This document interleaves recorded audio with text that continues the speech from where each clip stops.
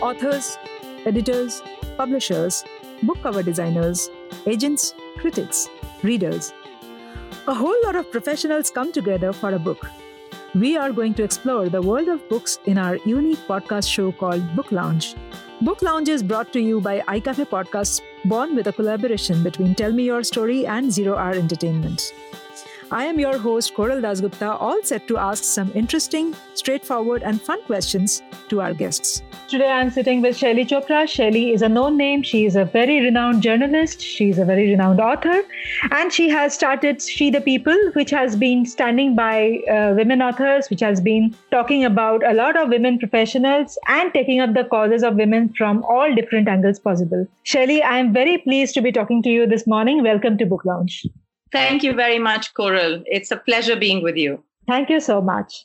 Shaily, the first thing that always crosses my mind when I see journalists turned authors is that, journalism exposes you to so many truths of society, and you would perhaps have a mountain of content to write about and make a library of books. So how did you choose your specific titles, and why are they so special? So for me, I've been an accidental author. I have spent so much time storytelling that one day I said, these are just amazing stories to not be repeated over and over again. And they could be of great use to a reader, whether it's business or otherwise. So I actually started out with compiling a lot of my interviews into a book, which is truly very unique because it's a book about, golfers and their business. Mm-hmm. And it was a television show as a journalist that I became really famous for. So I realized that, sport, like many other things in life, brings out the best in people's character. So why not turn this conversation that I have with people on the golf course into a book? And so that became one of my first books ever to come out. And this was very, very nuanced because it was talking about different aspects of, a young leader's life and what challenges they face. So that's really where I caught the bug to write. I hadn't been an author before that. And of course, being an author was a tag that I wanted to have all my life, but I never thought that I would drift in that direction because, you are sometimes not wired to think like an author. Mm-hmm. And that's why I was an accidental author. So I started out with something that I was already doing, but I then went on to pick up some of the stories that I'd been hearing to create, titles that were in one way groundbreaking in their own spaces. So, for example, I did the book called Big Connect, Politics in the Times of Social Media. It was published by Random House, and this book has been a very powerful reference to the rise of social media in Indian politics. It came out just before the Modi election of 2014, when India was going through a shift in politics. Then I came out with called When I Was 25, which was not about my journey in my 20s, but the journeys of 13 leaders from different backgrounds talking about their 20s. What punts, what bets they took in their 20s to become who they were later in life. Whether it was Shashi Tharoor or Chidambaram, or it was Dimple Kapadia or Sandeep Khosla, the designer, all of these. So really fascinating stories emerged from this. Those are a couple of the titles. And then, of course, there's feminism. Just yesterday, Deepa Malik, the Paralympian, put out a huge post on this book called Feminist Rani, which is really a book of normalizing the conversations on feminism in India. And I think in many ways it has a lovely contemporary feel to it because it wants people to pick it up and not fear the idea of feminism, which has been an overhang in the past for us. Yeah. So these are some of the titles. I also did a few custom publishing books, which were largely coffee tables on sport. But, those are not commercially available, so I don't want to talk about those. What was the name of the first book, the one that you said about golfers? Because I was just looking out on Amazon to find out your first book. I couldn't find that. It's called Birdies in Business. Okay. So coming to the next question, Shaily, I know that, even when I was just noting down the questions that I have for you, I really could figure out that a lot about you and your personality is about leadership, because your books are about that. The work that you are doing in She the People is about women and the kind of leaderships that they can do in that space, whichever socioeconomic space they come from. So, in your own headspace, how do you define leadership? So I think for me, leadership has been a very evolving concept. I don't believe in a specific format of leadership because I think, that very famous observation that when you think of a leader, you think of a man in a black suit. I think for me, the entire effort has been to find leadership as an ever evolving concept where people display certain characteristics that inspire you or drive you to seek some change about yourself. And I think for me, it was also a great deal as a woman to see how traits and efforts around me that talked about making your choices independently, right? So I think leadership became an overarching theme of my writing, whether it was in feminism or through CEOs, largely because I spent majority of my time finding leaders, finding stories of people and what they set out to do in successes and in struggles. So for me, I think the idea of leadership is something that is a fluid concept that often comes up to a person to make them want to do something to change their life or change that moment in life.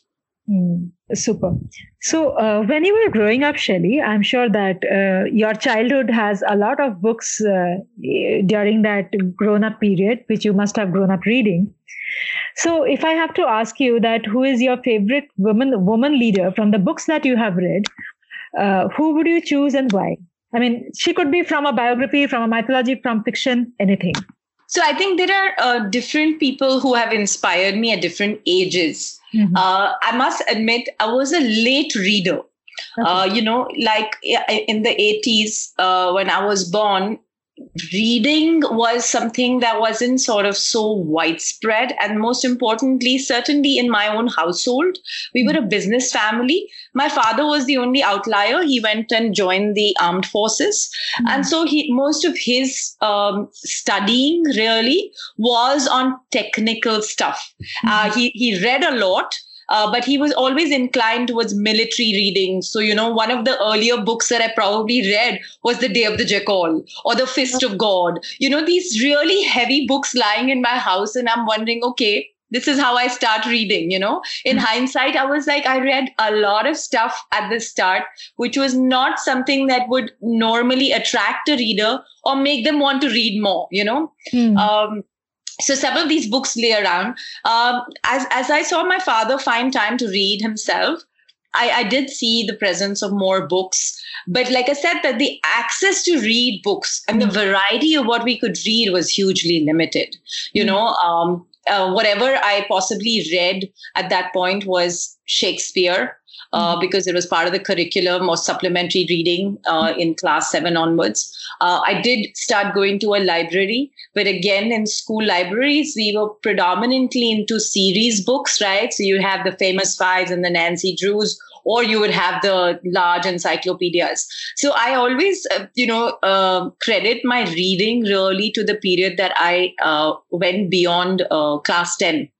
Because after that, I had both access, because I moved to Delhi, to public libraries. But most importantly, I started taking a keen interest on finding people who had books to lend, or finding conversations with people who were very well read in a book sort of sense. In terms of the people who had an impact on me, so, I think I read a great deal of work by Nayanthara Sehgal when I started reading out. So that was really lovely for me.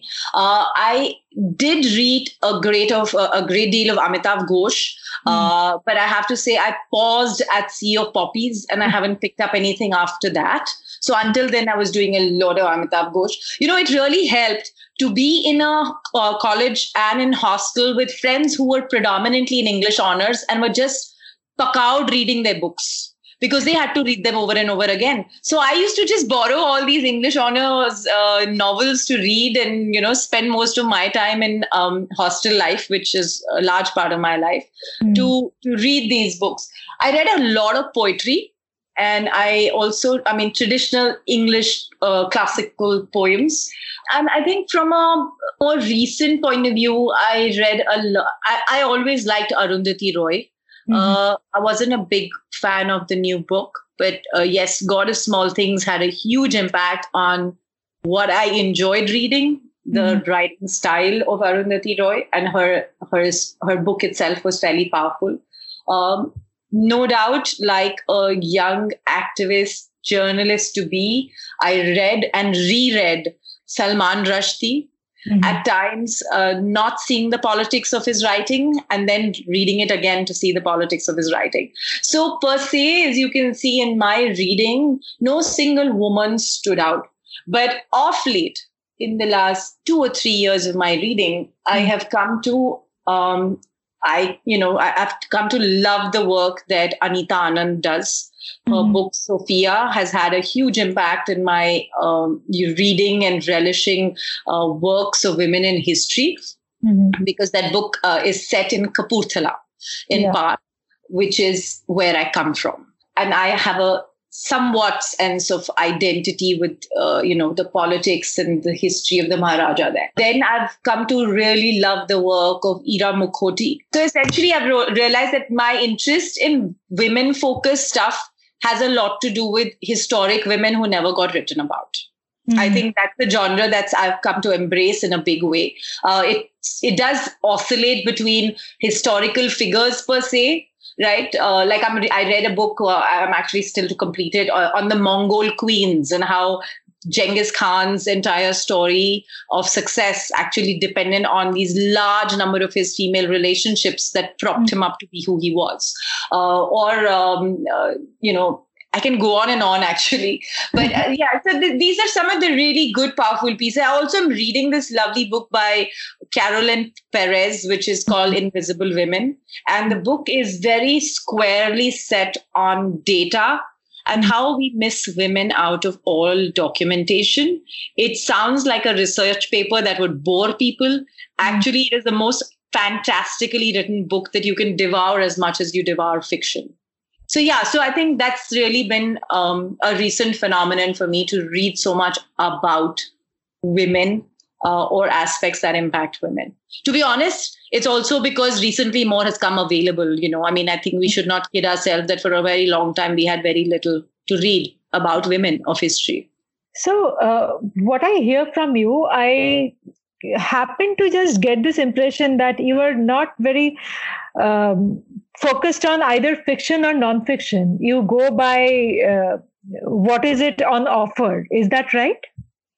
Yeah, so I think I go by different things at different points of time, because I'm a moody reader. Okay. I read a lot, but I need to read something that suits my mood of the hour. And it's circumstantial to my presence of mind. It's circumstantial to how much workload I have. It's circumstantial to how I'm feeling in that part of my, day. So it's all of that. I find this really amusing, but I think readers probably relate to this. If it's a bright, sunny day, I would probably pick a totally different book. And if it's a day that makes me feel like cuddling up with a coffee, I would probably pick up a different book. So I've read of late a bunch of fiction books. So Sally Rooney's both books, Conversation with Friends and Normal People, I loved it. I partly enjoyed Home Fire by Shamsi. I wasn't greatly impressed with the end, but I think the book ran well. I also read Unmarriageable by Sonia Kamal. It's a very unlike book for me to pick, but I enjoyed it. It was pacey. It was sort of juicy at some level, like a modern day Pride and Prejudice, which it claims to be. I read the Shergill sisters as well. So I think I've read a bunch of fiction pieces. But I wouldn't say it's been necessarily to enrich myself with something. If it did so by chance, yeah.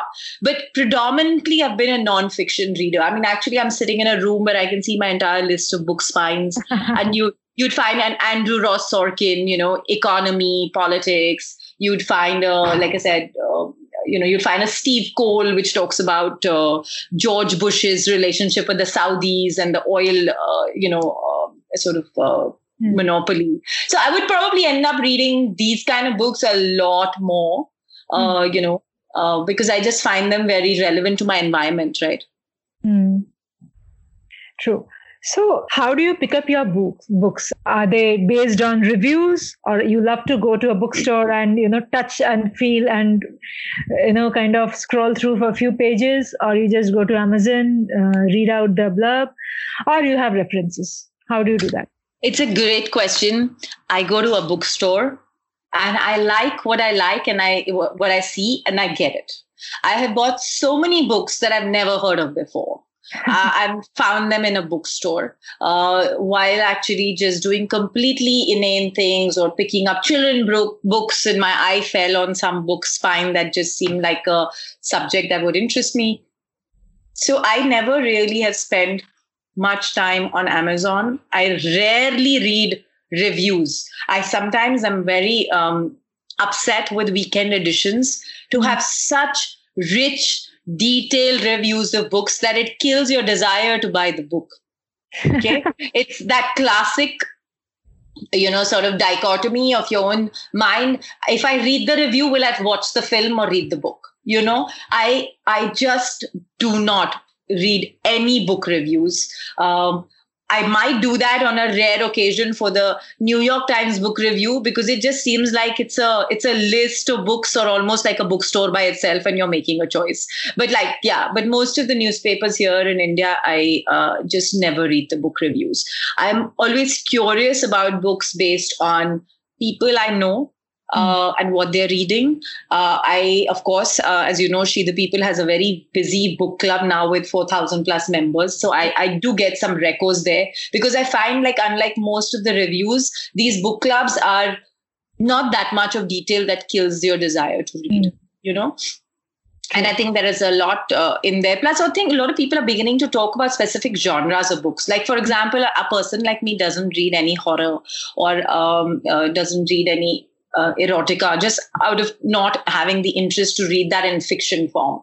But I do read a lot of, modern society, history, stuff like that. So I think it kind of brings out the most interest in me. Sometimes I also go by the recommendation of the bookstore assistant. I think these guys know very well what's going on in the, in terms of the interests that are emerging in the books. And if I'm going back to the same store, they already know me. So I find that there is a little bit of a rapport built up, and this person knows the kind of stuff I'm liking, and, stuff like that. That's a very personal connection, which you really, really enjoy. It's losing out, but if you manage to have that, strike that with someone, there's nothing like it. Yeah, I agree. I think I really do value that. I recently picked up a book, which I wouldn't say recently, maybe a few years ago. It's called Curry. Okay, The book is called Curry. It's by Lizzie Collingham. It's probably done quite well for itself, published by Vintage. It's a book about food. And it just sort of translates the journey of a lot of food that came into India through a story around the period that it came into India. So again, as a foodie, that really works for me to look at books like these and stuff like that. So fun books. Yeah. Absolutely. So, Shelly, I have been talking to a lot of people, and what I hear, there are, two different schools of thought when it comes to women's writing or women's characters that I hear. Different people, different opinions. One school says that in contemporary storytelling or story writing, women characters are emerging stronger. And there is again another school of thought which says that there's too much noise of feminism there, which kills the purpose of a story and a book. And in spite of that, the cart doesn't move anywhere. The status of women aren't changing. They aren't improving. What's your take on that? So you mean despite the books coming out, we're not having enough to talk about? I'm talking about the construct of the books. Say, for example, I write a book where the female characters are very strong, and I'm trying to talk about those strong women characters, and that is my vision with the book. And there's another person who writes, who's trying to make a lot of noise of feminism through her writing, but then that noise isn't attributing or isn't pushing the cart anywhere. That noise is just making the noise. How do you see contemporary story writing, storytellers in that space? So I think people are making a lot of effort to experiment and push the boundaries today.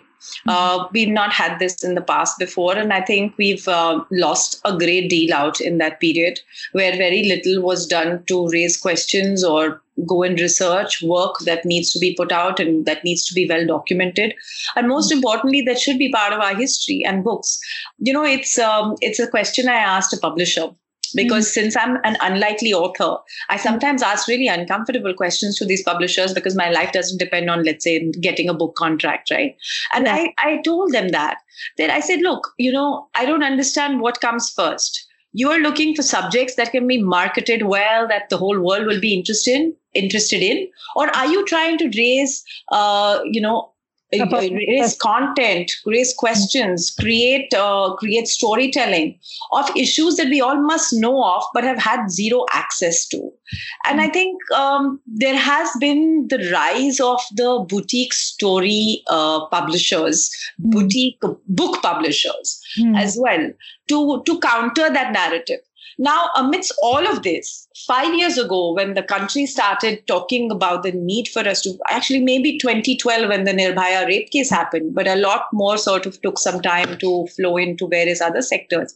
We finally started raising the question, where is our female-driven history? Where is the content about all our, freedom fighters beyond 4 of them that we know? The same Sarojini Naidu, the same Rani Lakshmi Bai, and so on. I said, but where are the rest, right? And now what's happening is because we are all reading and discussing more through digital avenues, we're also pushing each other to ask questions and asking questions of each other as well. So when people read a great book, I just feel so delighted that they share it on social media by saying that this is a book that actually brings out an aspect never written before. Like, the other day we were looking at a book on Razia Sultana. And I was thinking that if somebody like Razia Sultan has been documented as a complete hero of her times, we've always looked at her as somebody's sister or wife. Absolutely. Like, we've never gone beyond that. And I find that that's the most interesting thing. I was talking to you about a book about the Mongol queens. I mean, I never knew Genghis Khan would have such an army of women propping him up, his sisters, his many wives, his aunts, that gave him the opportunity to become the Genghis Khan. And it tells you that there is such a dearth, such a paucity of writing yet about these important aspects. We write at the moment a lot about rebel girls. Globally, it's been a movement. In India, we've seen a bunch of books around that. I still feel we're writing about the same 45 rebel girls now. Like 10 years ago, I would say we were writing about the same 10 bankers on the top of every magazine. Today, I say the same thing. I say that, we are writing about the same 40 rebel girls because we don't want this to go beyond the icons. If you look at everyday people, they have so many amazing stories to say, which is a great reference point to see what's happening in the small screen stuff. If you see the web series, they're picking up the most nuanced, basic story of a neighborhood girl or a neighborhood sort of struggle of a person in deep UP. Okay. And I, as a person watching it, I can't believe how rich that heritage is, of keeping alive those relationships, those voices, those accents, those dialects, those people. So I think, that kind of a movement has slowly but surely begun, even in the book side of things. I do hope that continues. And for me personally, I'd like to champion more and more work that is by women, about women, so that we can have more of their stories out there to document for our future generations. Absolutely. Shelley, what you said, raises a very, very interesting question, which we have also been discussing at our homes, at our gatherings, which is that the history that we read in schools are largely about male heroes. And other than, just as you say, rather than Lakshmi Bai, we hardly have read any of the female heroes. Today's date, what do you think we can do, I, you, and everybody within their limited capacities, whatever it is? What do you think we should be doing to push that and ensure that right at the child stage, at the school stage, when impressions are getting built in a child's mind, they also get a fair share of the women's stories, women's narratives, women's heroism? I think people like you and I are already doing that. You've been telling stories through your blog and your podcast now. We've been doing this with She the People. We've done 2 lakh stories of women, of which probably just 0.5% are the traditional achievers and icons. Even as I talk to you, a bunch of stories that I've lined up for the day are about how single women are making a survival against all odds, right? Or how we have 13 million single women in this country. What are we doing about telling their stories, and not just telling their stories as bicharis, the fact that they celebrate their singlehood, right? Or you pick up any other issues. You pick up a young woman like Duti Jand, who's come out and spoken out about her same-sex relationship. And there are gazillion such stories, right? There is a neighborhood story of everyday feminism, everyday struggle. There are women who are getting affected by changes in business, changes in digital, access to digital, and so on and so forth. I see the importance of telling stories being one, but also our ability to tell their stories has got a tremendous opportunity to leverage new forms of storytelling. You can do poetry, you can do short fiction, microfiction, mini stories. You can do podcasts, you can tell stories through the OTT platforms. This didn't exist 5 years ago. I mean, it's as recent as that we've seen such a surge in all of this. So why is it that we are not able to go out there? I always say it's about willpower. The television has existed for 5 decades approximately, or maybe a little less. But the point is, why did television not tell the stories of women, right? Because somewhere they did not want to. True. Second, they never went to fetch them, right? Third, they didn't hire people who wanted to change the narrative. So I think there is a mixture of all of these things that is beginning to change ground up and top down.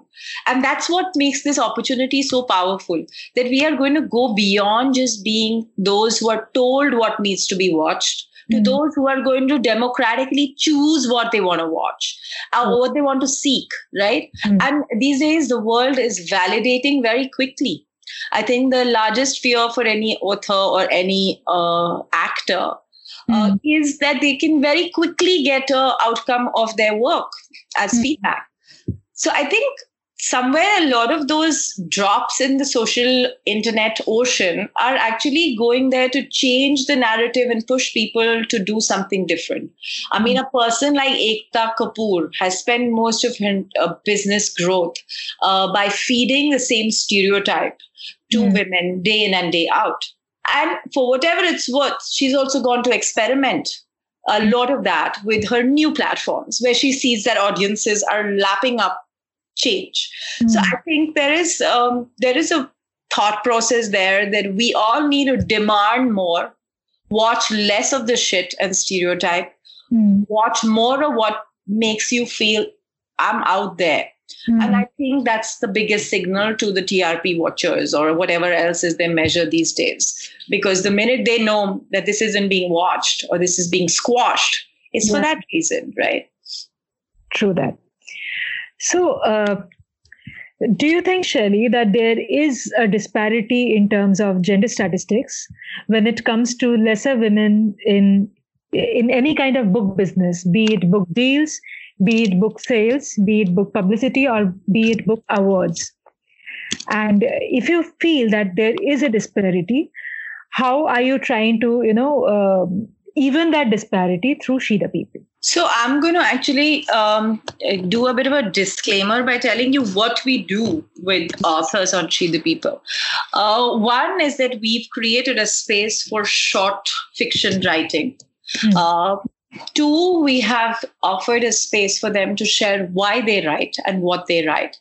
Three, we have nearly 20% of our content written by outside authors, guest writers, contributors who share their stories, their journeys as authors, their challenges as authors, and they also share their best practices if they've been successful for others to learn from. Now, as a digital publishing media space, we can offer spaces for long reads that go up to about 3,500 words and for microfiction, right? As mini stories go on She the People. But I think from the point of view that many authors still seek the charm of the book and look at 40, 50, 60,000 word sort of manuscripts, I think that's a space that She the People is not going to step into. It's for publishing houses to carry ahead. But I think there is definitely a great deal of argument. And I don't think we yet have enough India-specific data, though it would be an idea for even us to pursue to do this survey.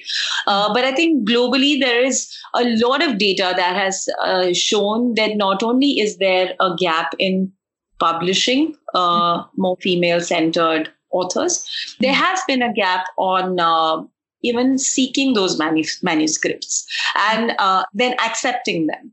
And this has been across fiction, non-fiction writers and academia as well.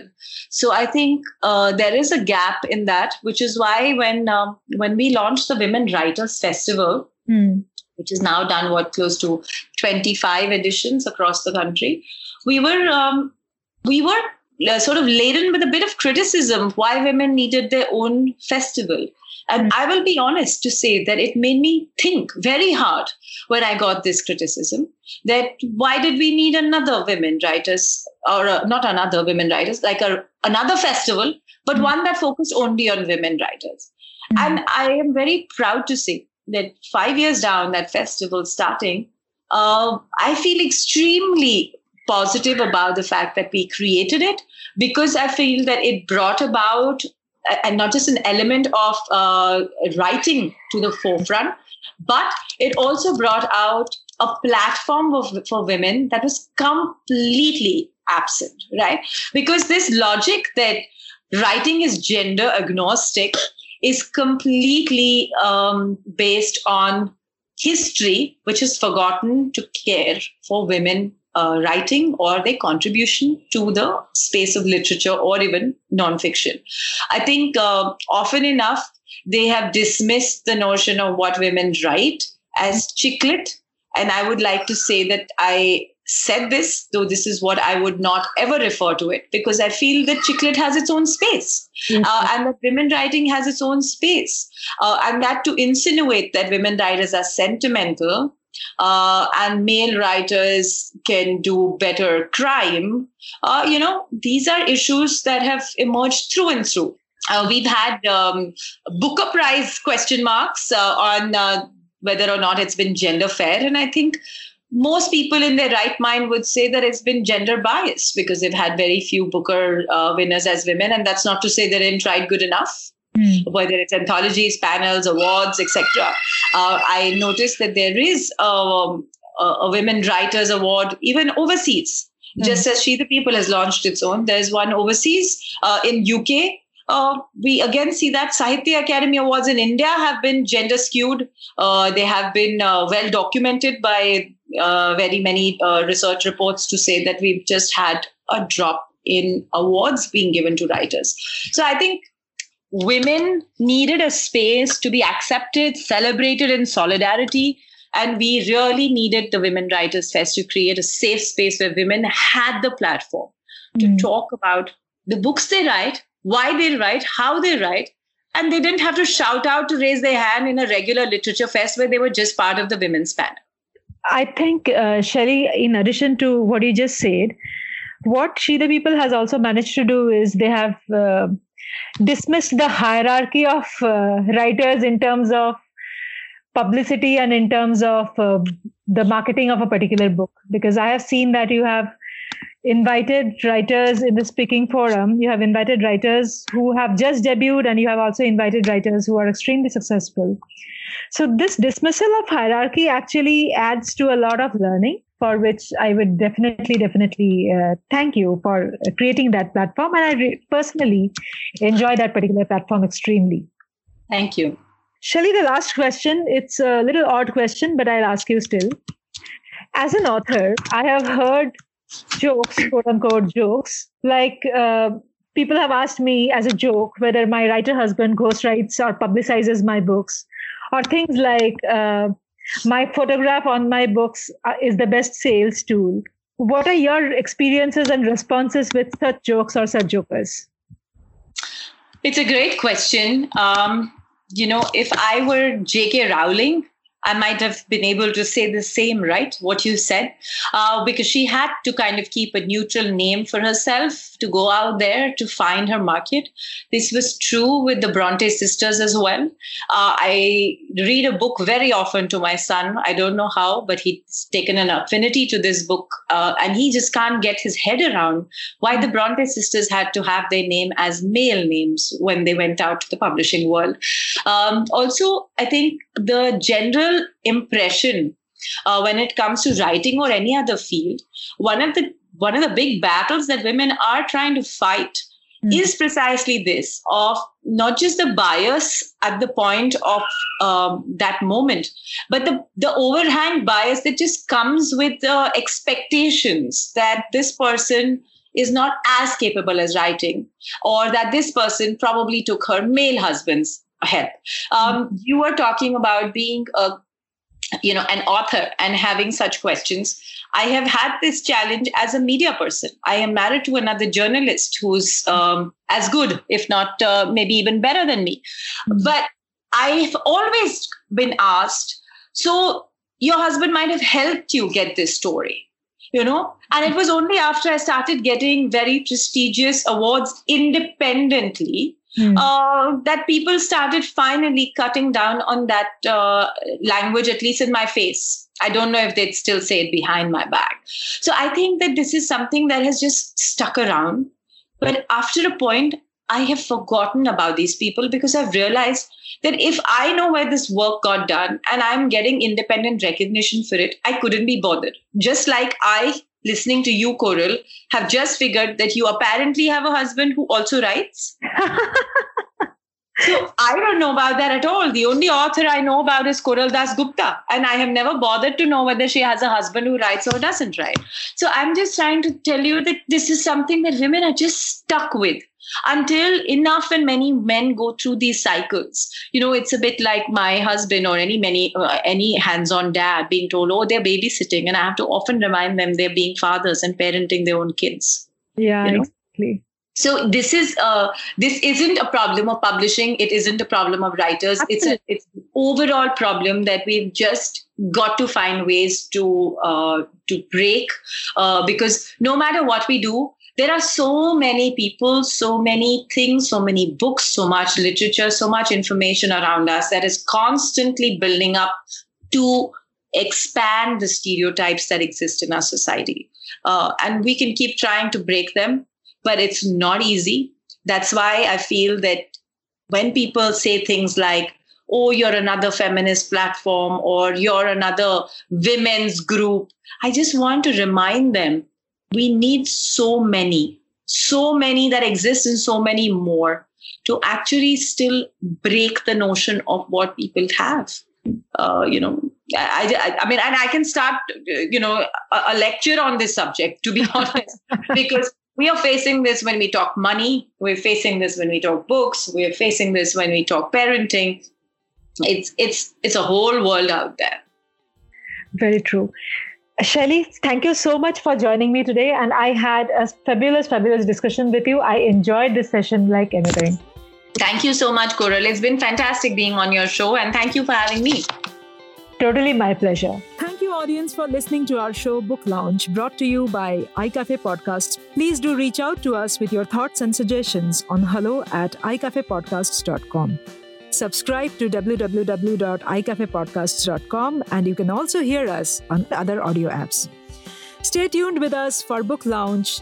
iCafe is brewing.